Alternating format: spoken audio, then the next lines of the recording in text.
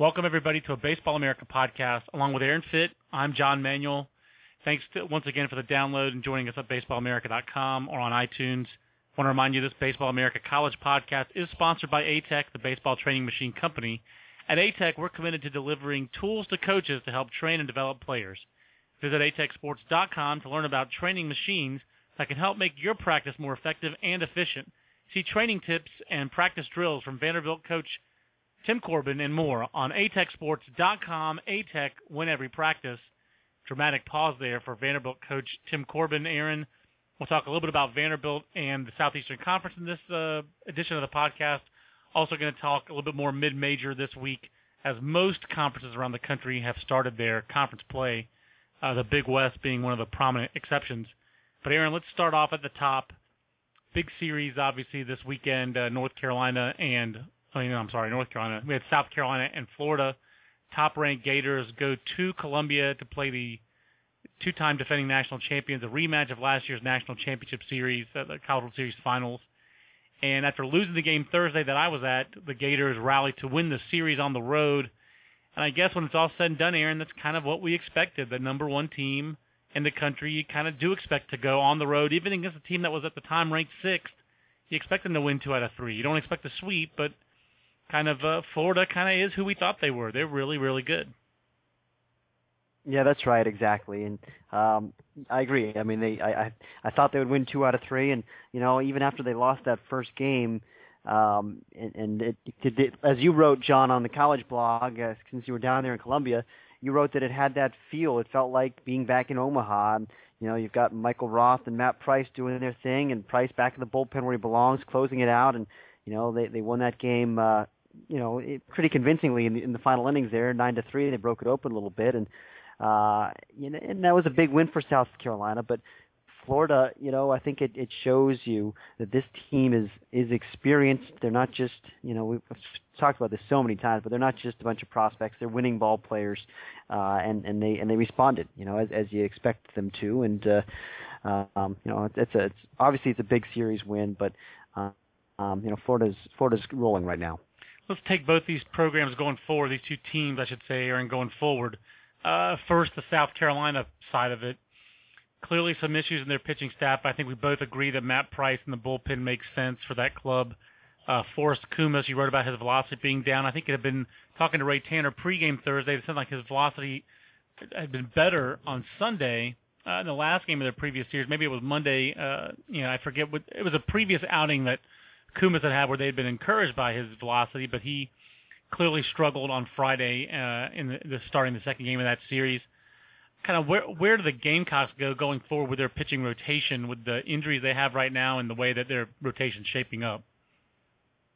Well, I think they have to hope that Kumis can regain his form and that you can stick with the rotation that won them a national championship last year, which is Roth, Kumis, and Colby Holmes.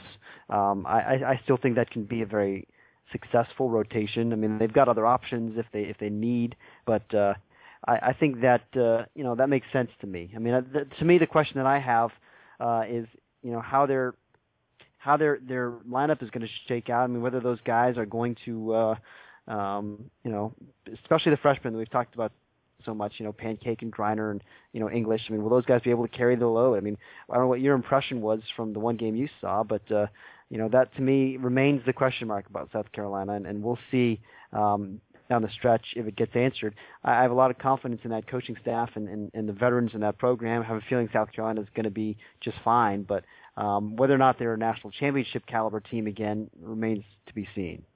Yeah, I think you're right. They're awfully young in some important places, and I see the talent with Grayson Griner and Joey Pancake, but there's some real significant issues there. Grayson Griner is close to having a real issue in terms of his throwing, just getting the ball back to the pitcher, Aaron. I don't know. I guess you watched one of the games on ESPN3. I mean, he gave up a delayed steal or two against Furman. I think SEC teams are going to take advantage of that as the year goes on if he doesn't get over that. And, he was overmatched by experienced, good pitching the whole weekend. And then Joey Pancake, I mean, I think offensively and confidence-wise, that guy belongs in the SEC. I mean, he's a really talented player. there were two plays in Thursday's game where you could see the issues that scouts had, where scouts weren't even sure if he could step in and play shortstop at the Division I level. You know, he's got some similarities to a Drew Meyer physically, but he's not as fluid as Drew Meyer was early in his South Carolina career defensively. And I think, like Drew Meyer, Joey Pancake really trusts his arm and has some playmaking ability at shortstop. But he's going to be error prone. He's not going to be Haney, and he's not going to be. It was Bobby Haney, right? 2 years ago, and then last year's shortstop Peter Mooney. He's not those guys. He's not as reliable. And the bottom line is, Scott Wingo is not walking to that door. Eric Payne's got some offensive upside, but he's not Scott Wingo defensively. And Mooney and Haney are not walking to that door defensively for South Carolina. And so defensively up the middle, they're very young, very inexperienced, and it showed on Thursday. I think it's shown a little bit all year. So, you know, we'll see how that is going forward. I still think South Carolina has the potential to be an Omaha team. They do not have the same feel as their last couple of clubs, where you just knew that they were such an efficient defensive team. They do not show me that this year. I don't think there's ample evidence to say that they're going to be an efficient defensive team on the infield like they were the last couple of years. Meanwhile, Florida, the reason we ranked them number one in the preseason was their talent, but also their depth and their experience. That depth is being tested. It's already been tested with Carson Winston's injury. Jonathan Crawford is stepping forward very nicely, filling that role as the number 3 starter. Now they have the injury to their third baseman, Josh Tobias, and they clearly have some issues with their outfield defense, Aaron, where they even put Cody Dent in the outfield this weekend for the first time. What's kind of the prognosis for how does this team react to the loss of a starter, albeit a freshman, in Josh Tobias at third base? Kind of what's the shuffling going for them? Because it feels like they can't just stick Dent at third base because they need him to be that super utility guy. Yeah, it hurts on the heels of losing Tyler Thompson to that torn ACL. Now you lose your third baseman as well as your center fielder. So I think they have to basically put Dent at third. I mean, you like him as a utility guy, but I think, they got to the championship last year with Dent basically being their third baseman. I mean, they shuffled it around a lot, but, he played a lot of meaningful innings at third base. He's not a great offensive player, but he's athletic and, he's a good defender. And then I think you have to put Daniel Piggott, Jonathan's brother, in center field, and you play the freshman Justin Schaefer in left, or you play, Vikash Ramjet out there, who I think could handle that. I mean, he's not going to be a standout, but outfield defense was never Florida's strength. I mean, if you were looking for a chink in their armor, that was always it. Right. And it'll just be amplified a little bit more now. So I gotta say, this team isn't flawless. Yeah, the back half of their lineup, Aaron, is pretty pedestrian. I mean, Fontana, Pygott, Tucker, Zanino, Johnson, that top 5 that they ran out in the third game of the series, that's a really nice top 5, left, right, great table setter, balance, experience. Then you go Gashu, Turgeon, Ramjet, Det. I mean, obviously Ramjet hit 2 home runs on Friday, and he's capable, and there's a lot of talented freshmen there, and then Dent. But, this is not Stanford's lineup. I think beginning of the year, we thought Stanford was a better lineup than Florida, but the gap wasn't that great. I think the gap keeps getting bigger because Stanford does not have as many pitchable guys as Florida does. I mean, I'm not sure. I mean, Gushu isn't a name per se yet, but I think he's really good. I think he can really hit. He's only a freshman, but I mean, he's a tough out, and he's got some power. And obviously, I like Ramjet. I mean, it's another guy that I think is formidable as a lower half of the lineup guy. I mean, I don't think, I mean, Dent to me is the only guy down there that seems like is really an easy out. I'm not saying those other guys are. I'm not saying those guys are easy outs. I'm saying they're not as good as Stanford, where Stanford's 5-hole hitter is Kane DeKroger, unsigned second rounder of high school, a junior versus a freshman, switch hitting, interesting player. Tanner Gashu is talented, but I'd take DeKroger. Austin Wilson hitting 7th, for Stanford, and the depth they have down there. Lonnie Coppola hitting 8th. I mean, it's a deeper lineup. I'm not saying Florida's lineup stinks. Yeah. I'm just saying I'm comparing it to Stanford because these are the top 2 teams in the country. Right. And I think we already thought Stanford's lineup was better, but now I think the gap is a little bit wider because of this attrition in the Florida lineup. So I'm not trying to I think that's fair to say. Yeah, Yeah. I would agree with you then. Okay, it's the baseball. That's what we're going for. The Baseball America podcast with John and Aaron. Aaron, the rest of the SEC, you're going to wrap up pretty quickly, but Arkansas keeps impressing. They win another series this weekend, and if this one they go on the road, beat Mississippi State despite the explosion by my boy Hunter Renfro, one of the all-time personal cheese balls. And then Kentucky goes on the road and wins a series, albeit at Tennessee, not the most talented team in the Southeastern Conference, but we think well coached. And what was the next most interesting series in the Southeastern Conference to you? Well, Auburn to me is I think a very interesting team now. I mean, coming into the year, we had kind of low or at best modest expectations for Auburn. We didn't have them as a regional team. I still don't know if they are a regional team or not, but you've got to start taking notice of them. They've now won back-to-back series at Ole Miss and home against LSU. They're winning a lot of close games.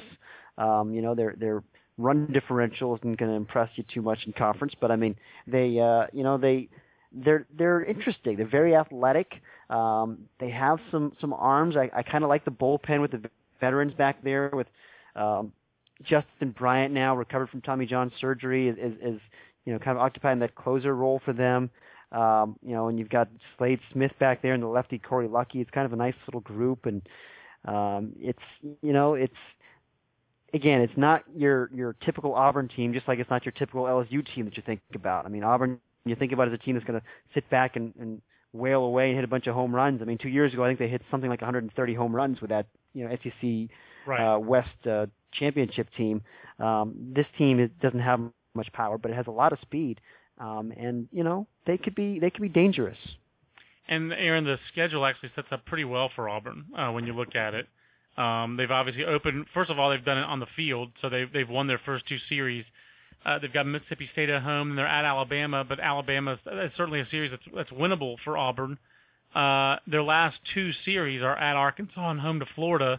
But those are the two best teams in the Southeastern Conference, and they play them last, so they have a chance to get some confidence. I mean, obviously there's no easy series in that league, but I think I'd rather have Auburn's schedule where you've already won a couple series, you've already got some confidence, and you really have a chance to put together, if they continue playing well, a pretty nice record before you run into Arkansas and Florida, which I think if you go 2-4 in those 6 games, you'd be very happy if you're Auburn. So yeah. John Pulowski's got to be happy about that.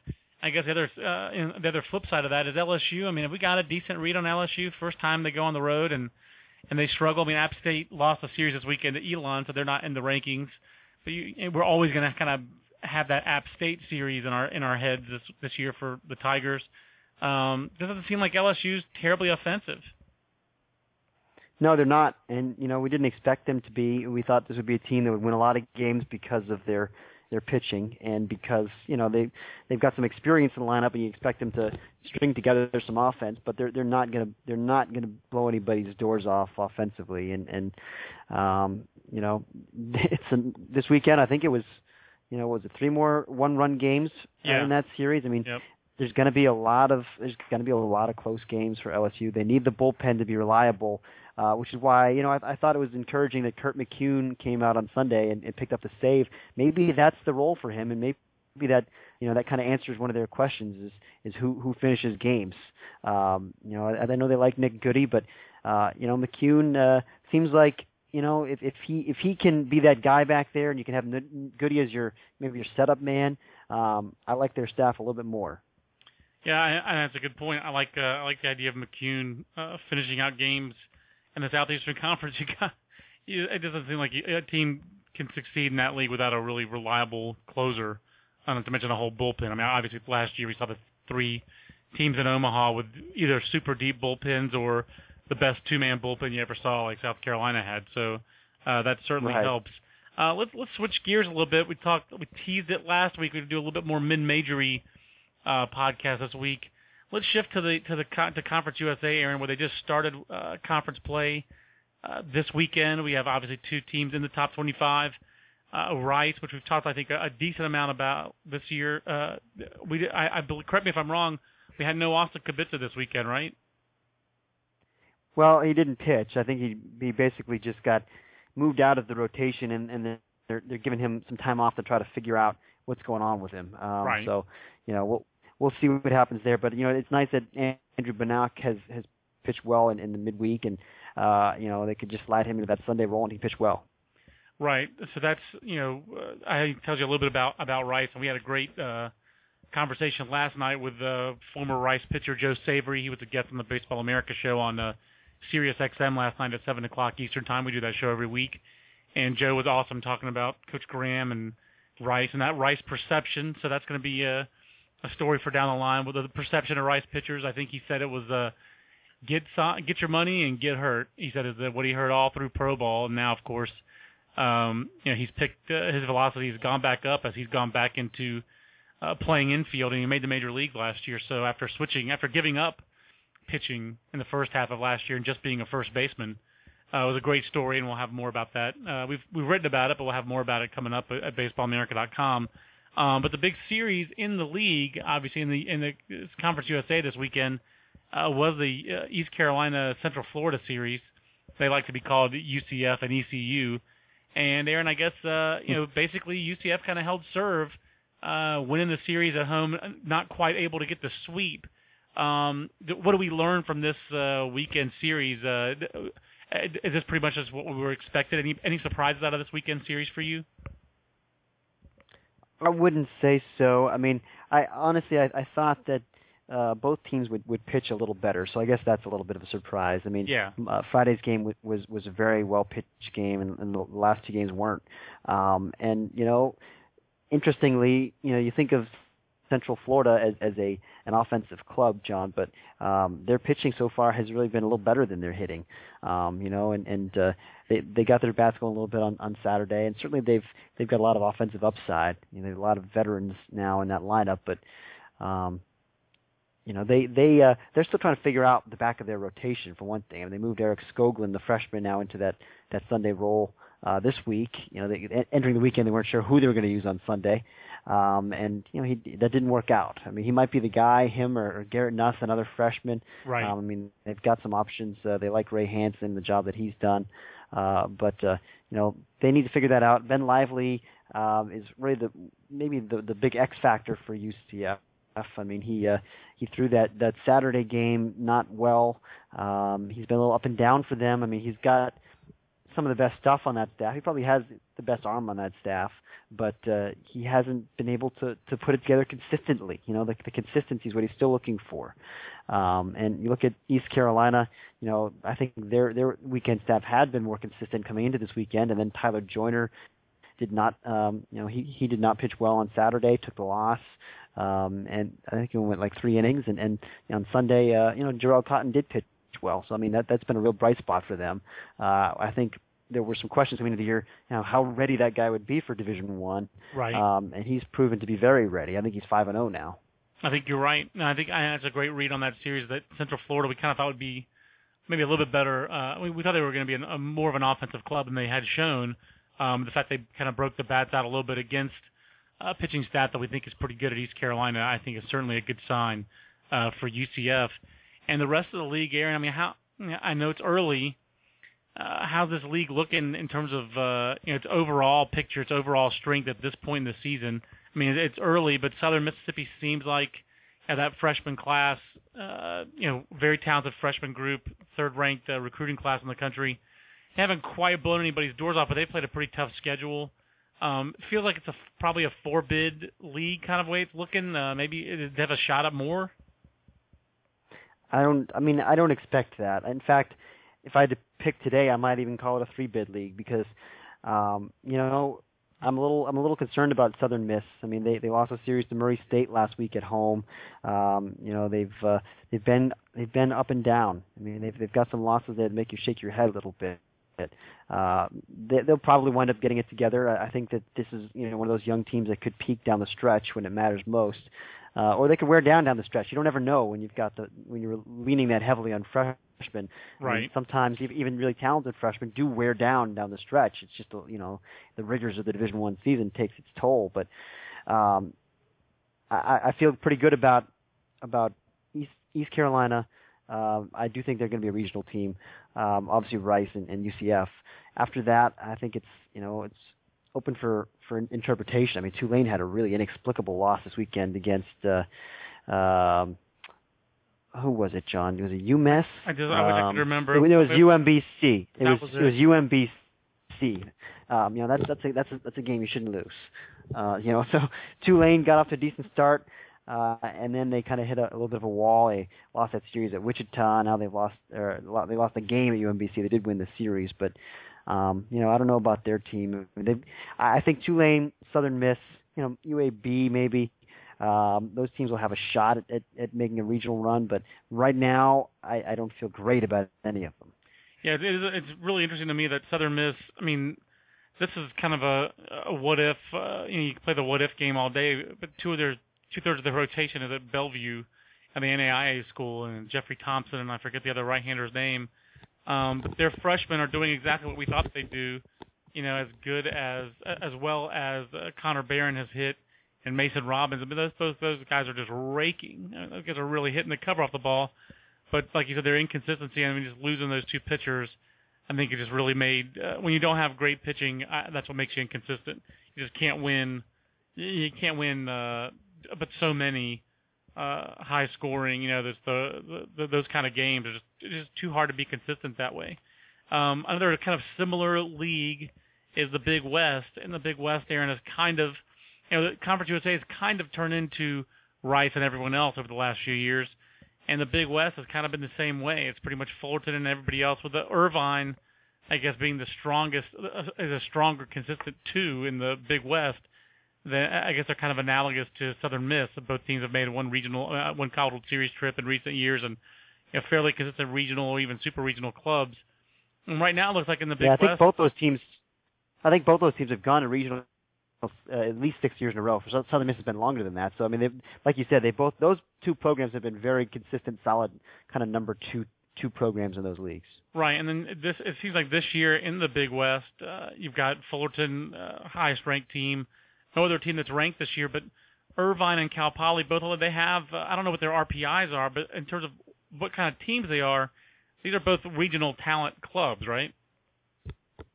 I think that's fair to say. I mean, coming into the year, I was obviously really high on Irvine. I had them as my preseason Omaha sleeper, and I don't know if if that's going to happen or not. I mean, there's another team that's had some losses to make you wonder. I mean, they lost the home series to Washington back in week 2, which it's an improved Washington team, but that's a series that if you're Irvine, I think you have to win, especially that early in the season against a colder weather team. Right. They're not, again, I mean, this is a team that's not an offensive juggernaut. They've got some nice veterans. I really like DJ Crumlick and Jordan Fox and Tommy Reyes, some of these seniors. But you look at their roster, John, and even on the mound, I mean, I think they pitch pretty well. I like some of their arms. They don't have any really big arms. Right. I mean, it's a lot of mid 80s, high 80s guys, pitchability guys, change up guys, and they're solid guys, but there's not a huge margin for error with Irvine. They're going to beat people because they're well coached and they have to play and execute at a high level. They haven't been terribly consistent with that so far. But they did sweep Dartmouth this weekend. Heading into conference play on a little bit of a high note. We'll see how that works for them. But I mean, I think Cal Poly probably has a little bit more firepower. In their lineup, and Cal Poly has had some nice weekends. I mean, you talk about a common opponent. Cal Poly won 2 out of 3 against Washington, right? Rather than losing 2 out of 3. Poly, I think, swept Loyola Marymount in a 4-game series early on, which that LMU team is all right. I mean, they're they've got some really good young talent. So that's a nice series win on the road for Poly. The Mustangs lost 2 out of 3 at Minnesota last week, close series, but they're dangerous, and I think that both those teams are regional contenders. This probably ends up being no more than a 2-bid league, honestly, with the way the RPI is in that league. I don't think you'll end up seeing 3 teams, but I think Irvine or Poly, one of those teams, should be able to make a run. Yeah, the thing I like about Poly is it seems like they are a little bit more offensive, a little bit more physical. A guy like Mitch Haniger, who's gives them some pop. So they have a little bit more margin for error than Irvine. I think Irvine may probably have a little bit deeper lineup, a little bit deeper pitching staff, but it seems like is that a fair read? Poly's got a little bit more pop offensively, and just it seems like he has a few more options in the rotation. I think that is true. I mean, that's the way I would break it down. I mean, I like, typically it seems like Irvine is able to get a little bit more out of what they have than Poly has. I mean, I think Poly's had some talent over the years and just has gotten some bad breaks, and they've had injuries here and there, and they've gotten snubbed by the committee, and it's just, it's been difficult at times for that program. But this year I do think Poly has more pro talent than Irvine, and ultimately, I'm not sure which one of those teams is better. We'll see once we get into conference play. And it starts this weekend. And meanwhile, Cal State Fulton, Aaron, rolling along in some ways, but still only 14-8. I mean, I feel like this is a team that's really going to have to get it done more with effort and execution than overwhelming anyone talent-wise. They are not in terms of talent. They're not far and away ahead of Cal Poly and Irvine, are they? It feels like they're better, but not worlds better. No, that's right. They're not. I mean, they've got the best player in the league, Michael Lorenzen, who, has the best arm in the league out of the bullpen, and that experiment has worked very well for them. I think he's got 5 saves now or 6.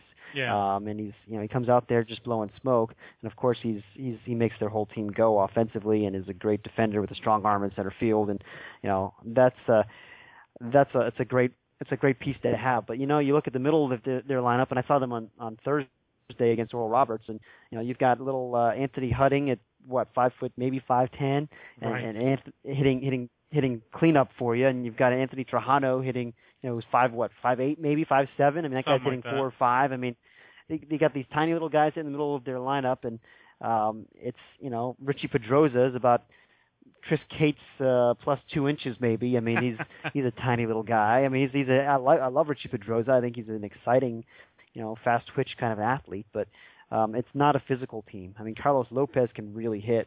I like that guy quite a bit. He's just a line drive machine, but even he's not going to hit for a lot of power. I mean, they were kind of joking up at Fullerton on Thursday that their fans, they get excited for a ball that reaches the warning track. It's you just don't see a lot of home runs in that league. Period. But especially at Fullerton with this team, the way they're constructed. So, they're one of those teams that you watch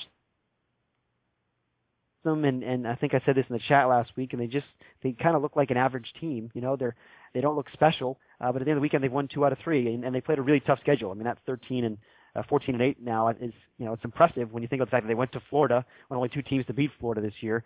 They went to Texas A&M, which I really like A&M's team.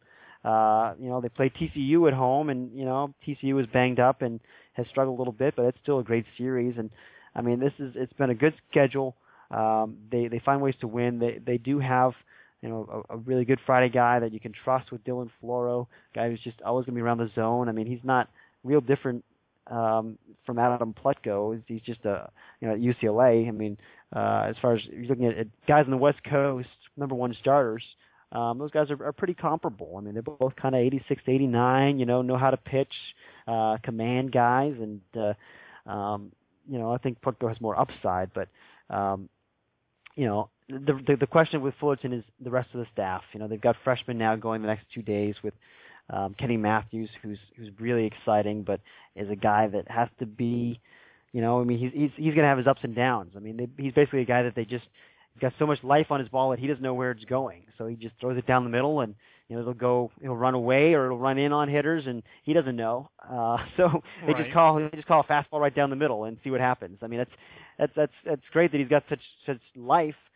He's clearly talented, but I mean that gives you some cause for concern down the road. How is this going to really work? Yeah, I mean they're a fascinating club because they have, like you said, in terms of their resume, it's as good a resume as they played a very strong schedule, and they have been competitive with all comers, which I think is a testament to Rick Vanderhook. A guy waited a long time to be a head coach, and doing something with his opportunity. So kudos to him and to the Titans. It's the Baseball America podcast with Aaron Fitt. I'm John Manuel. The podcast is sponsored by ATEC, the baseball training machine company. ATEC is committed to delivering tools to coaches to help train and develop players. Visit atechsports.com to learn about training machines that can help make your practice more effective and efficient. See training tips and practice drills from Vanderbilt head coach Tim Corbin and more on atechsports.com. Atech, win every practice. Aaron, let's shift gears to the Big East. We had a Big East team ranked to start the year in Louisville. The Cardinals open conference play this weekend with a sweep. They've won, I think it's 8 straight, and they're kind of following, a different script than we thought they would follow to start the year. We really like their pitching, and we still like their pitching talent, but they've been a little bit more offensive than I think we probably thought. I mean, they're hitting .330 as a team, and we knew they'd steal bases. I mean, my boy Adam Engel, who was I think I saw him run a 6.7 60 last year at the Coastal Plain League All-Star Game with 18 bags already. Stuart Imes, the veteran, producing the power in the middle of the lineup. This is like a team that's living up to preseason expectations, just doing it in a different way. That's a good point. You know, they have been pretty offensive, and I agree with you. I think that was the question about this team, and I know that, you know, Dan McDonnell coming into the year was excited about his team's offensive ability, but you know they had some questions to answer. I mean, they needed to prove it. And Ty Young, you know, is a guy that has been very talented there, that they expected a lot from as a sophomore now, and he leads the team in hitting at .429, and he's a really good athlete and just a nice piece for them. And you know, they on the mound, I still think that, you know, the depth of this pitching staff is a real asset. But you know, you're right. I mean, it seems like they've been even better in the lineup than they have on the mound so far. Yeah, and that league, the Big East, has been. It feels like that league's off to a good start, even though St. John's hasn't quite lived up to maybe some preseason expectations. At the same time, I mean, can you really peg, this league down the line? Is there who's the most likely, team to get a second bid out of this league? Because it really doesn't feel like the Big East is ever going to be more than a 2 or 3 bid league max, and this year it feels like it's more of a 2 bid league. Yeah, and that's if somebody upsets Louisville in the conference tournament. I feel like St. John's put itself in a little bit of a hole early. To me, St. John's feels like the only other team that has, you know, really regional caliber talent and could have competed for an at-large bid if they got off to a better start. Maybe they will get hot, really hot, and they will make a run in at-large. But right now, I mean, I don't think Notre Dame or South Florida, those teams or UConn even, those teams that are 3-0 in the league, those don't really strike me as at-large kind of teams this year. I think St. John's has at-large ability, but they're going to need to get really hot in order to do that. And I was going to ask you about the Fighting Irish. Obviously, there's been some tumult there, a couple coaching changes the last 6-7 years. It hasn't been the same really since Paul Mainieri left for LSU. And the Fighting Irish does have a win at LSU this year. Kind of, Pat Connaughton back from the basketball team with some fanfare last week. Had a bunch of strikeouts. I think he struck out the side in his first inning. What are things looking for there? With what's the upside there with Mick Aoki and that club? Is there, what do they have to do? What would have to happen for them to challenge for an at-large bid? I mean, I just don't see it. I mean, I feel like they're a scrappy team that's, mixed teams are always going to be one of those hard-nosed teams that, play a little bit of a chip on their shoulder, I feel like, and that's what this team feels like to me. But I mean, the talent, I just don't think it's there yet. I think it's going to take a little bit more time for them to get the talent going to a point that they can compete for an at-large. I mean, on the mound, I think, Will Hudgens has been really good for them. I mean, that's a guy that's racked up the strikeouts and gives you a really reliable starter. But the rest of the rotation, I think, is just okay. This is a team that offensively has struggled at times. I mean, they went down to Texas State and got shut out for 2 or 3 games in a row down there. Right. I mean, I don't know. I mean, they're off to a decent start now, 15-7. It's probably a little better than I thought they would be, but the verdict is still out. I'm not sold at this point.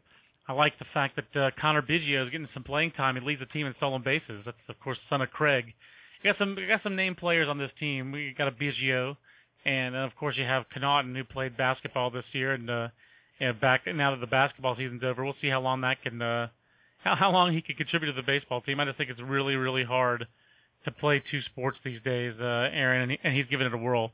It's a Baseball America podcast with John and Aaron. Before we log out of the podcast here, Aaron. Some impressive performances over the weekend. You blogged a little bit about there's some pieces of news we need to make sure we get to.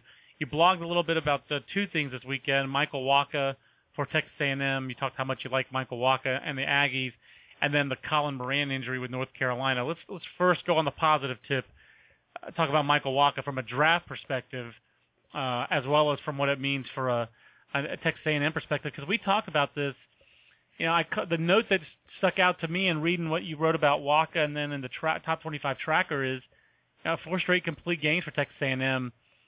I mean, how does Michael Waka avoid the fate that befell Barrett Laux, that befell Josh Stinson? I forget the closer last year. What was it? John Stilson. John Stilson, thank you. That befell, who was the freshman left-hander who ended up getting hurt, never came out? David Hale? Ross Hales. Ross Hales, right. Yeah, Ross Hales. What's going to keep Michael Waka from avoiding that fate? Can him and Ross Stripling keep up under the pretty heavy workload they're going through right now for Coach Childress? I mean, that is the reputation for Texas A&M's pitching staff and for Coach Childress's pitching staff back in Nebraska as well. But how good was Waka, and do you think he can hold up, keep this performance going the whole season going into the draft? Well, those guys have been very efficient, which is one reason they've been able to go deep into the game. I mean, both Waka and Stripling this weekend, it's not like they were dealing with real elevated pitch counts. I mean, Waka had a perfect game into the 8th inning, so, he clearly was mowing them down. You're right. I mean, there's a little bit of a history there of Texas A&M guys throwing a lot of innings, and some of them have gotten hurt, and that's something to keep an eye on. But, Michael Waka physically is a horse. I mean, he's 6'6", and, he's a strong guy who's got great stuff. I mean, it was 91 to 96 this week. I mean, he peaked at 95, 96, pitched kind of 91, 93, held it deep into the game. He's got a filthy changeup, of course. He's able to mix in the slider against right-handed hitters, and he'll drop in a curveball for a strike early in the count. And, I think it sounded like even against Kansas State last week, he didn't pitch that badly. He just kind of had one inning that got away from him, really got away from him. But the stuff was good. I mean, he's a winner. I like that team a lot. I like him and Stripling. Stripling, of course, with that power curveball that he's got, such a great pitch. And he's for a senior. I mean, he's as good a senior, I think, outside of Michael Ross, I guess. I mean, he's as good a senior as you'll see out there on the mound. A guy who's pretty firm. I mean, 89, 91 with that really good curveball and right. Good changeup. I mean, he's that 1-2 punch is fantastic for them, and I do like their bullpen. I mean, they've got a real weapon back there with Kyle Martin, that power submarine guy. Yeah. They like Daniel Mengden, the freshman, quite a bit. Estevan Uriagas has been a key piece for them. Those are kind of the key guys. Gandy Stubblefield's got a big arm. The freshman, a lot of talent there. So I think with their bullpen, they should be able to keep those big arms in the rotation fresh. Is catcher kind of the big question mark for them? Because I know they would like to try to have Mengden do both, but that's really not plausible. Cole Langford hitting 065. So they have a little more offensive option in Troy Stein. How do you see that shaking out for the Aggies? Is that going to be an issue for them going forward? They kind of thought coming into the year that it would be a catcher by committee deal. They had 4 guys actually that they liked. You mentioned 2 of them, and Mitchell Now is another one, and Mengden. And I think they realized that Mengden it's most important for him to be. They're kind of one of those bullpen anchors for them, and so they're not going to try to put too much strain on him by making him catch as well. But they like all those other guys. I mean, they're solid defenders.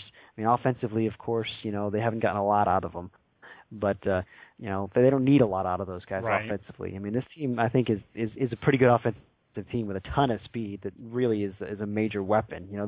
It's like I think A&M's best teams have really caused a lot of havoc in the base paths. You think back to Blake Stauffer in his prime when he had his great season, and they had Brandon Hicks running around, and all these guys that just forced the action, and Ben Felton, they're stealing all those bases. I mean, this team to me has that kind of feel offensively. They suffocate you a little bit, and I think to me when I look at the Big 12, and I've seen a lot of the Big 12 so far.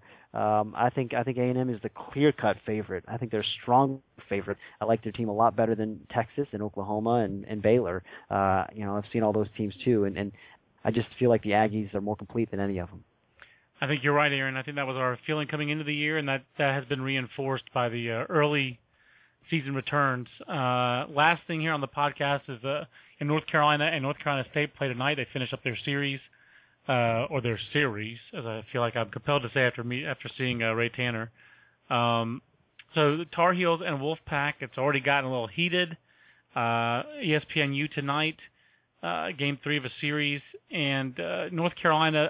Everything has changed, I think, Aaron, in the ACC race. You have Florida State just going out there. They got their first loss of the year, but they're just kind of taking teams apart, pitching better than we thought they would, and the offense kind of same as it ever was. James Ramsey having a tremendous year for them. But now you have last year's National Freshman of the Year, Colin Moran, go down for North Carolina, hitting .389, .458, .556. Clearly the engine that drives that offense, and now he breaks his hand and is going to miss probably, it sounds like around a month. What does this mean for North Carolina going forward and for the rest of the ACC race? It really feels like, to me, it makes Florida State the prohibitive favorite going forward in the ACC regular season race. I agree with you. I really do. I thought it was pretty close between those two teams anyway, and now you take away North Carolina's best player for a month. Florida State playing at a high level. I watched, I DVR'd a couple of their games against Virginia last weekend and watched them this week, and just came away really impressed with with their whole club. I mean, they looked really good in that series. They really did. I love the infield. All those veteran guys with Jace Boyd and Devin Travis and Justin Gonzalez and Sherman Johnson. Those are 4 experienced players that are winning players that they're just perfect classic Florida State players. Absolutely. They work counts, and they got some pop, and they really wear out the gaps and go the other way. And it's just and then you throw Ramsey out there, and their pitching staff is it's sometimes they surprise you a little bit. I mean, it's not big stuff, but I like the way their bullpen is structured, actually, with Robert Benincasa back there and Hunter Scantling. They've kind of built this pitching staff, inside out a little bit with your experienced guys at the back and your freshmen at the front. But they like their freshmen, Charlie Lee Brandt and Mike Compton. And those guys so far have pitched very well for them, and they've been a little bit poised beyond their years, maybe. So I think they can win a lot of games with those freshmen in the rotation because their team is awfully complete. Yeah, and Robert Benincasa probably having about as good a year as any closer in the country right now. I mean, no earned runs, no runs allowed, period. 23-2 strikeout to walk ratio. And again, James Ramsey, I mean, Mike Zunino's having an amazing year, and he's a catcher. But James Ramsey, 427, 564, 890. I mean, it's hard to have stars in college baseball who have these crazy years. But Mike Martin has had more guys have these kind of years. And James Ramsey's having a Stephen Drew as a freshman, or Buster Posey as a junior, or J.D. Drew as a junior kind of year. He's just he's a monster. I know I'm leaving some guys out, but he's unpitchable right now. Like, just watch that Virginia series. I mean, Virginia tried a lot of different ways to get that guy out here, and it didn't seem like they had a consistent answer. Yeah, he had 3 homers this weekend, 1 in each game against Wake Forest. It's a good Wake Forest pitching staff too. He just, that's the thing is, people kind of wondered if scouts, I guess, wondered if Ramsey was a little bit of a tweener. I mean, the power, how's it going to play? So far, it's really played. He's got 9 home runs now, I think. And he just does everything on the field. I think I heard this weekend that he's the first player ever to wear the C on his chest for Florida State. They just love Ramsey and the energy that he brings, and you can just tell how he's the general for that team, and makes he makes sure everybody is in the right spot, and he's just a lot of fun to watch. He makes plays defensively. He makes plays on the base pass. He certainly makes plays with his bat. It's just a great player. And Virginia, to its credit, rallies from that series loss to the Seminoles, that sweep last weekend. Sweep Clemson. Starting to have some real questions about whether Clemson's, they're kind of in the Vanderbilt boat right now. 11-11 overall, 3-6 in the league. Maryland got off this great start, but they haven't gotten things going in conference play. Right now Georgia Tech really struggling, Aaron. Just defense, and I've moved Luke Bard in the weekend rotation where he threw well this weekend, but the Yellow Jackets drop all the way out of the rankings this week. It's looking like a top-heavy Atlantic Coast Conference. Florida State, North Carolina, Miami. I think NC State, especially if they can win tonight, really setting itself up to be maybe not just a regional team, maybe a regional host if they can finish the top 3 of the ACC, Aaron. I mean, that seems plausible. Yeah, it does seem plausible. I agree with you. I think the league is, as you put it, I mean, there's some teams there in the middle with some real question marks. Virginia's been up and down. I mean, I like Virginia okay. I like Clemson okay, but neither of those teams feel to me like a regional host this year. I mean, maybe it's early yet. It is still it's starting to get toward the middle of the season, but there's still time for one of those teams to get hot and put together a hosting kind of a resume, and certainly we've seen them do it before with those coaching staffs. But these are different teams, and I think NC State might be better than both those teams right now. I think they are. I think so too. We still have a lot of. I still think NC State has some bullpen issues. You got to get Chris Overman back. They want the way they want him pitching velocity wise. They used the freshman Orwig Sunday with the game on the line. That was a surprise. I saw him throw a bullpen earlier this year because it was only his 4th outing. A very difficult situation to put a freshman left-hander in, 4th outing of his college career on the road in a tie game in the 9th inning. But that's what Tom Holliday chose to do, and Elliot Ava, their head coach, and they lived with it. Gave up a game-winning hit to Tommy Coyle. So I think tonight's going to be an exciting game, Aaron. Looking forward to going to that one. And, now we can focus on baseball here in the Triangle area. Now that both all the talk in this area was an NC State North Carolina meeting for the regional championship in basketball, and Kansas took out both of them. So we can just focus on. I hope that some of the local fans here pay attention to college baseball. How's attendance been at games you've been to, Aaron, this year? I mean, I was blown away by the 82-42 crowd at the Carolina Stadium Thursday night for the Gamecocks. They rolled out the garnet carpet for me in Columbia last Thursday, and I had a great time at that game. But amazed by the passion of the fans there in the Palmetto State. What's it been like for you out in California this year, and then some of the Big 12 teams that you've seen? What's attendance been like, just anecdotally? I would call it disappointing, except you have to have some expectations for it to be disappointing, and they just don't get fans. They just don't get fans out here, and frankly, it's a little, it's frustrating. You got Texas A&M coming all the way out here. You got a great weekend for baseball. Friday and Saturday were both beautiful, and I think the Aggie fans, outnumbered the Wave fans this weekend in Malibu, and that shouldn't happen. It's a good Pepperdine team. I guess Pam Anderson got a nice not ballpark. There. She wasn't there, and it's crazy. I mean, come on. I'm so tired of the excuse. There's just too much else to do in Southern California. Give me a break. It's not like people are going to the beach every day. People take the beach for granted. They're not driving into L.A., going to the museums. I mean, what else are they doing? There's people could be doing other things anywhere. Come watch some baseball, for God's sakes. We got great baseball out here. I'm tired of these. You get 1,500 fans and it's a great crowd. Give me a break. Come watch baseball. Aaron Fitt, rant of the day. I am happy to give up the rant of the day title that I usually win handily. There's usually not much of a. With Aaron out of the office, there's usually not much of a race for that. So, rant of the day, outstanding stuff, and that's kind of what I was almost hoping for, but I didn't get my hopes up. My expectations were low, just like yours for attendance out on the West Coast. Yeah, it wouldn't bother me so much if it weren't for the fact that they've got really good baseball teams out here. UCLA is number 6 in the country, and they draw pretty well by West Coast standards, which is to say that they get 1,000 fans a game. But I mean, right. That's not good enough. We need to find some way to get West Coast people to care. Well, I tell you what, the fans in South Carolina care, and they sure. I was so impressed, and I've always been impressed by South Carolina's fans and their attendance at the ballpark. And Sarge Fry, I always thought had a great atmosphere, and I always kind of enjoyed going to Sarge Fry.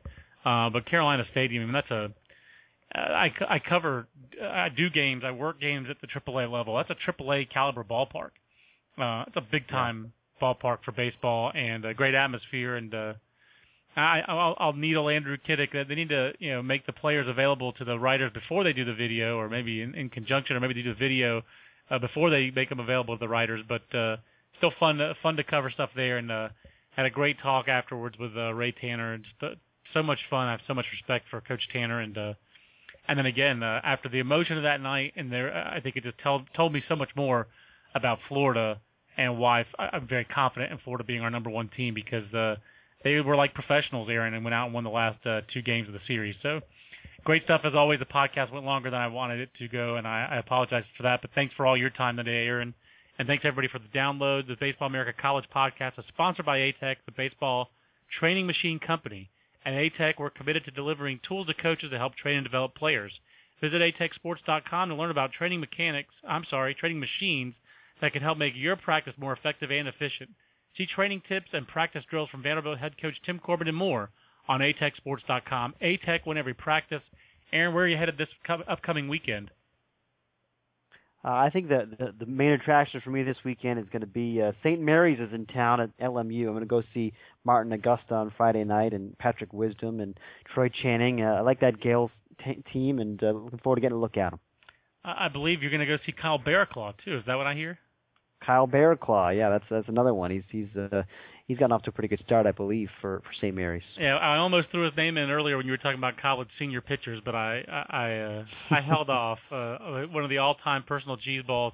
You should, if I were out west and I went to go see Kyle Barraclough pitch, I would go interview him and present him with a bear claw before the game that he could eat afterwards, because that's just a tremendous name and been a fun career to follow.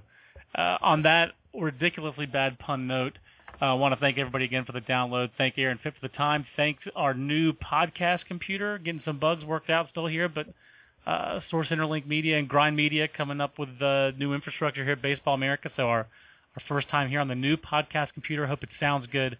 And we're going to, I think, have more new equipment coming forward at Baseball America, both in terms of helping us to be more consistent with video and helping take Baseball America across all the different platforms like we've been trying to do the last few years. For Aaron Fitt, I'm John Manuel. We'll see you next Monday on the next Baseball America College Podcast. So long, everybody.